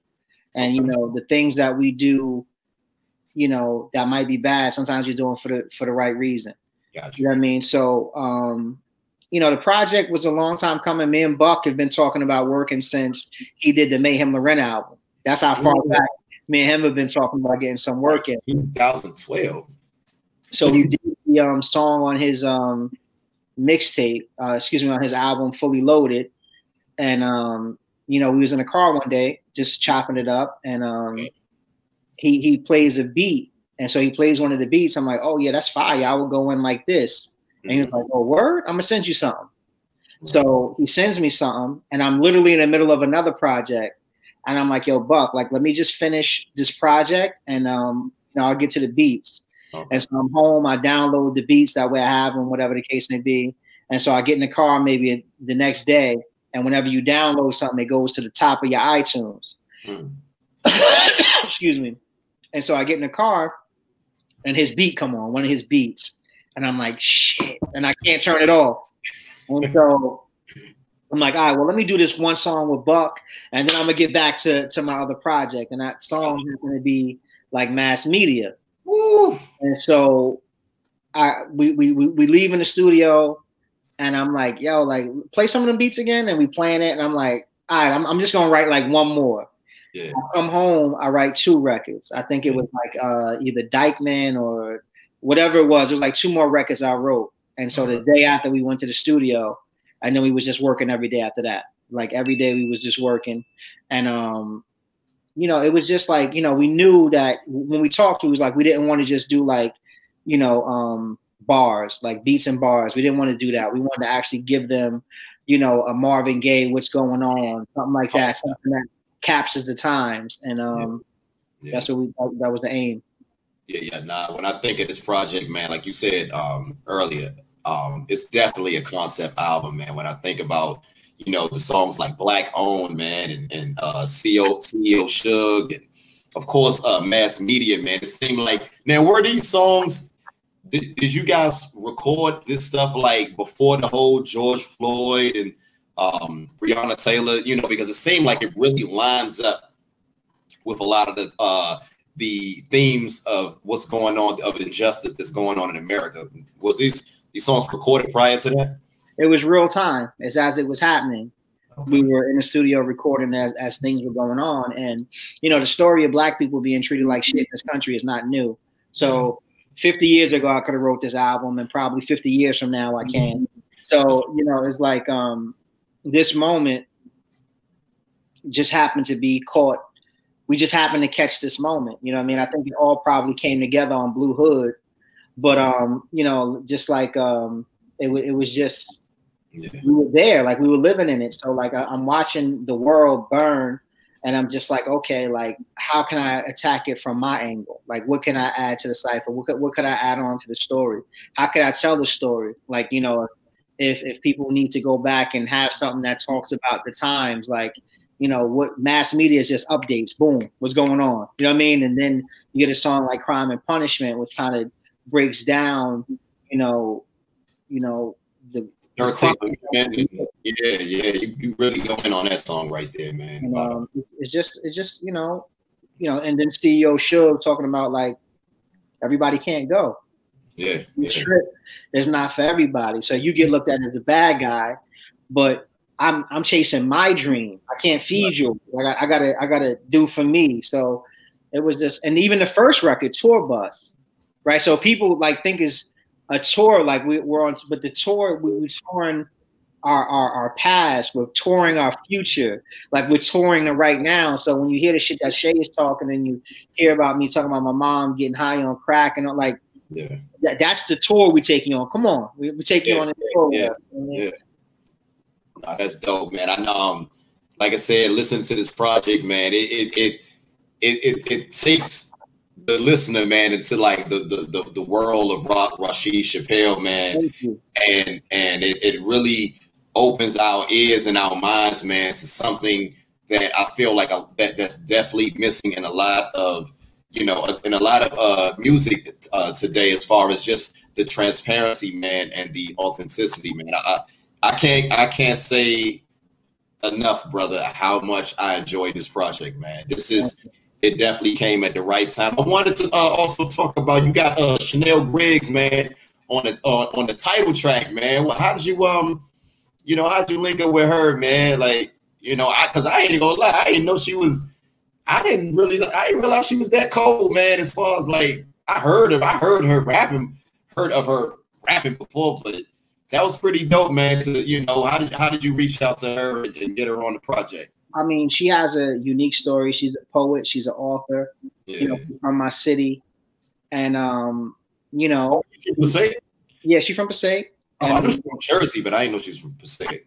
And you know, she, you know, it's not my story to tell. Yeah. You know, she did her time, and she's more focused now than ever on doing the things that she needs to do to show the world just how great she is, because she's incredible. And so, you know, I had to get that call in for two reasons. Because one, my mom was in and out of prison. You know what I mean? So that call was something that happened frequently in my house. You know what I mean? So it was my mom calling either from the county, or she calling from, you know, Clinton Correctional, or, you know, Passaic Municipal for bail, whatever the case may be. So that call is familiar, but what wasn't familiar is that on the other side is that you have somebody who had this talent, and they found this talent, and they were determined to share it with the world. So when Chanel and I linked and we began talking, I'm like, yo, I need you on this project. And I literally told her probably like a day or two before. So when she made the call, she knocked it out. That was that. That's dope, man. I like how you show love to her, man, despite, you know, her situation, man. And that's one thing, you know, I like about you, brother, man. You seem like, you know, listening to the music, man, is very, you know, it resonates, you know, with the listener, man, because you talk about things that you talk about real life situation. You don't feed us a bunch of fantasies. And I think it's important, man, in a world where we know music is entertainment, but we need that balance, man. And artists like yourself, you give us that balance. You know? Thank you. So with all that being said, man, so, you know, what inspires you, brother? Like, what inspires you to continue to release music, man? What inspires you to continue to make, you know, put out these dope projects, man? I mean, part of it is like, I feel like I haven't gotten, you know, the accolades that I feel like I deserve. You know, that's part of it. But at the forefront is I love it. Like, I love, like, so like if there was nobody listening to the music, I still would be writing and recording. For me, I love it, you know, and I feel like it's my purpose, what I was put here to do. So, you know, if I go against my purpose, I won't be on my path, and I don't know where that would take me. So it's just like the music, it speaks to me in such a way, and it allows me to speak to people in such a way that I probably can't do in normal conversation. Like the music allows me to go into a place, and what people don't understand is like you live a life and we live a life. I don't know where people draw their inspirations from, but like the music sometimes brings up memories and shit that I totally forgot about, feelings and stuff that like I wasn't even thinking about. No doubt. And it allows that to come out to the surface, and it's just like, wow, like I didn't even know that was there. And you know, like CEO Suge is like somebody, his father and my father used to hang out before we was born. And so like he tells me all the time, he's like, yo, I can't, because you wouldn't know it, to you is a dope line, to somebody else is a dope line, but people that know where we from, like that line and those two lines, that's some real shit that happened. And he's like, yo, I can't even believe you put that in the song. Like I can't even, I'm just like, yo, like I don't even know where that came from. Like how like, but it's just, that's just how it works, man. You feel you think like, you know, the way that you release music and the, you know, how you release music as far as, you know, kind of like sporadically, do you feel like you have to have something to talk about? Like you have to, you don't want to just put out anything. You want to have, it's almost like therapy, you know? Yeah, I got to live before I could write it. You know what I mean? Like I got to, you know, it's, I mean, but there's a lot of, I mean, there's, again, like it was never my intention to put out music in the gaps that happened, because there was a bunch of recorded, maybe 60, 70 songs that Kenny and I recorded from, you know, Future Before Nostalgia to First Brick. You know, there was a whole other project that we did that got Cornel West and Raheem DeVaughn and all these other people on it. And it's just like, you know, we had to put something out. That one wasn't done. And we did First Brick. And it's just like, life inspires me, man. You know, like every day I'm growing, every day I'm learning. You know, I'm trying to really humble myself. I'm really trying to, like I told you earlier, like my issue sometimes is not being present in the moment because I'm thinking about what's next. Because I carry a lot. It's not just me that I'm worried about. So I try to always bring myself back to enjoy the moment, to enjoy the fact that I'm on, you know, Bridging the Generation podcast, and it's like I'm here now. Right. You know, I'm receiving, you know, the flowers that you want to give me now, because honestly, I'm probably more motivated by the criticism than the accolades. Like the criticism gets me going, like on some Michael Jordan shit. Like that's you know what I mean? Like what? He said I can't do what? You know what I mean? So somebody must lit a fire under you, man, because that that Sinners and Saints, man, you came with it on that project, bro. Like I'm like, man, when because there's so much music that comes out. So when it came out, I got to it a little late. And when I mean a little late, it took me about a week. It took me probably maybe a couple of weeks to get around to it because I'm so much. But when I got to it, man, like I said, I didn't disappoint. I mean, it did not disappoint, and it definitely lived up to the previous bodies of work, man. So I just knew sonically it was going to sound different. I just knew that Buck was going to give me something that sounded different. Like it wasn't going to sound like anything that he had done before, and it wasn't going to sound like anything that was out at the time. And so when we got to working on it, man, it was like, because there's people that can like just really, really rap, which is dope. But I'm like, how do I tell this story though? Like how do I be creative? How do I be lyrical? How do I be clever but tell a story all the way through a project? And to me, I think I accomplished it, and I think that I think it's definitely something that I'm very happy to be part of my legacy and catalog. Yeah. And I just hope through time people really, oh wow, appreciate what it was. Oh man, and you know what? A lot of people, and it pains me, man, because a lot of people, they don't know how ill Buck Wild is, man. Like, I hate when people say underground. Like, I get it. It's not mainstream, but he is a legend. and anytime he link up with an artist, man, from even, he did a joint with Pounds. That was dope. That came out last year. And, he linked up with you. Just like, he don't miss, man. So, I feel like it's important, man. What do you, as far as preserving our legends, man, and preserving our culture, preserving greatness within the culture, such as yourself, man. What's how do you feel about that? I mean, if you follow me, anybody that follows me, like, I give it up, like whomever it is, like, I have no problem saying somebody is dope, something is dope. Like if I think it's dope, it's dope. You know what I mean? So I'm not one of those dudes that's too cool to give another person accolades. I think that's kind of corny. You know what I mean? So like, if somebody's dope, somebody's dope. And as far as Buck, I mean, like, he produced Whoa for Black Rob. It don't get no bigger than that. You know what I mean? Like, he produced Eminem is rapping over Time's Up and 8 Mile. Like come on, like, what are we talking about? He produced Story to Tell for Biggie.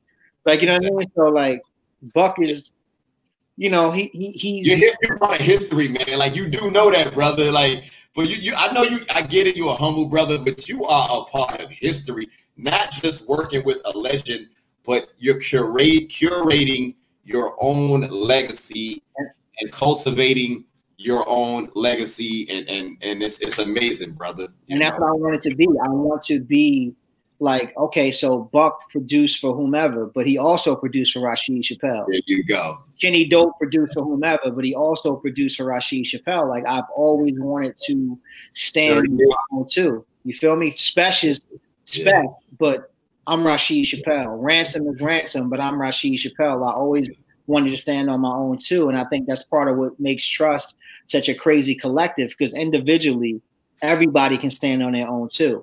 Nice. I mean, like you said, there's no weak links. So like, what you get from Ransom, I couldn't give you.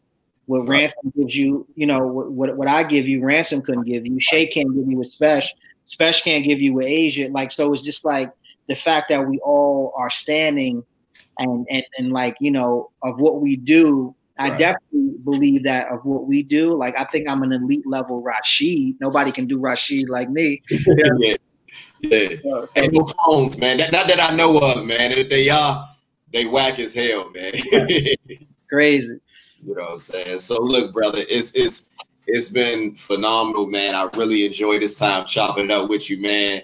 I mean, I don't really have any more questions to ask you, brother. You pretty much asked everything, as far as, the information that I feel like the fans need to know, man. I know it's some more, but this has been a pleasure. This has been an honor for me, man. This is history right here. This is history, being able to chop it up with Rashid Chappelle, man. So look, before we go, man, you got anything new dropping, man? We know we got the Sinners and Saints produced by Buck Wild right now. Stream it, cop it, do what you got to do. It's fire. But what else you got going on? Me and Spesh talked about doing something for the top of the year, starting off the the trust run again. You know, we're shooting for another title. You know what I mean? So me and Special talked about dropping something maybe end of January. Okay. My birthday month. Yeah, baby. Okay. What's your born day? Maybe I'll drop it on your born day. The 16th. The 16th? Yes, sir. Martin Luther King birthday. Yeah. So I don't know if it's gonna be the 16th. I gotta hit Special up, but and then there's a few other things in the work. I got a chance. I can't say just now, but I got a chance to work with one of the greatest groups of all time. And definitely one of the greatest MCs of all time. I got a chance to do songs with both of them that's coming out. That's dope, man. So look, when I know you guys, man, you miss performing, man. Yo, check this out, right? This is gonna sound crazy. And when was the last time you performed? Before? The last time I performed, damn, I don't know. I can't think. When was the last time I performed?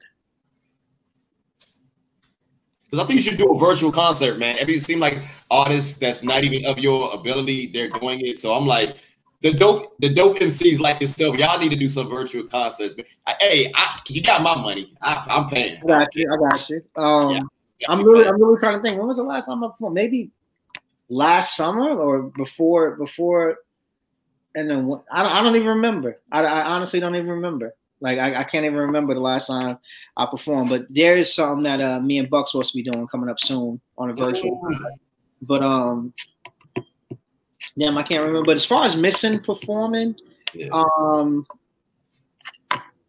performing is actually like my number 4 thing. Like a thing. What? like it's crazy. Like I love writing it. Yeah. Then I love mixing it. Yeah. But you know, you got to record before you mix. But I love the mixing more than I love the recording. And the performing is like the last part. I mean, I love them all. You know what I mean? Like you love them all. Okay. I was about to, I mean, each his own, man. I mean, it is what it is. Yeah, like I love, you know, Jordans 1 through 5 is my favorite, but you know, the 2s are my favorite. The one you rock with the 2s? The original 2. Yo, I be trying to tell people, my partner, man, Mike, I know you go watch this interview. Stop sleeping on them 2s, man. The 2s is fire. The original 2 is out of here. Fire. I don't know why the 2s get the hate that they get, man. The 2s is better than the 1s.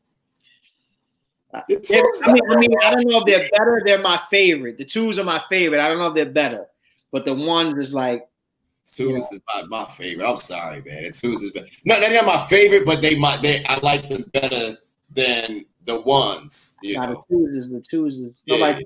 They're in my top 5. There's a lot of J's that I have the 2s ahead of. I'll just say that. You know. Yeah, I mean, I only wear 1 through 5 and maybe an 11. Okay. But like I don't 7 to 8. I don't really rock with those too tough. Yeah, I'm jumping off the bridge a little bit. let me pour that back. They in the top 5. I'm not gonna say they. I'll be scratched. They're better than the 1s, but they're in the top 5. I'll stand on that. I'll stand on that. So look, with all that being said, man, where can the fans find your music, man? Where can they find you at on social media, brother? Rashid Chappelle on all platforms. So no underscore, no period, no hyphen, nothing. Just Rashid Chappelle, no E at the end, and I'm everywhere. No doubt, man. Well, look, brother. Hey, can I get a shout out, man? Bridging the Generation podcast before we get out of here, man. Just anything. Yo, this is Rashid Chappelle, Project City's own. Right now, you rocking with Bridging the Gap. Pardon self. This is Rashid Chappelle, Project City's own. Right now, you listening to Bridging the Generation podcast, where hip hop connects you to the past, the present, and the future. You heard? Man, I love it, brother. Thank you. This has been an honor. This has been a pleasure, man. What I'm getting from you in this interview, man, is the same thing I get from your music: authenticity, substance. Just a great brother, man. And I wish many, many great things in the future for you, brother. I know that you will continue killing it, continue giving us great quality and over quantity. And we love you, brother, man. Keep doing your thing, brother. I appreciate you, and I appreciate you providing a platform, somebody who's from the culture, somebody who's been in the dirt, somebody who listens to the music, somebody who understands the language, that know what we're talking about and championing for us, man, is definitely appreciated. Nah, no doubt. But look, brother, man, it's been an honor. Thank you. Take care, brother. You have a good night, man. Can't wait till you drop something new, man. Indeed, bro. Be safe. Peace. All right, man. Take care. Indeed.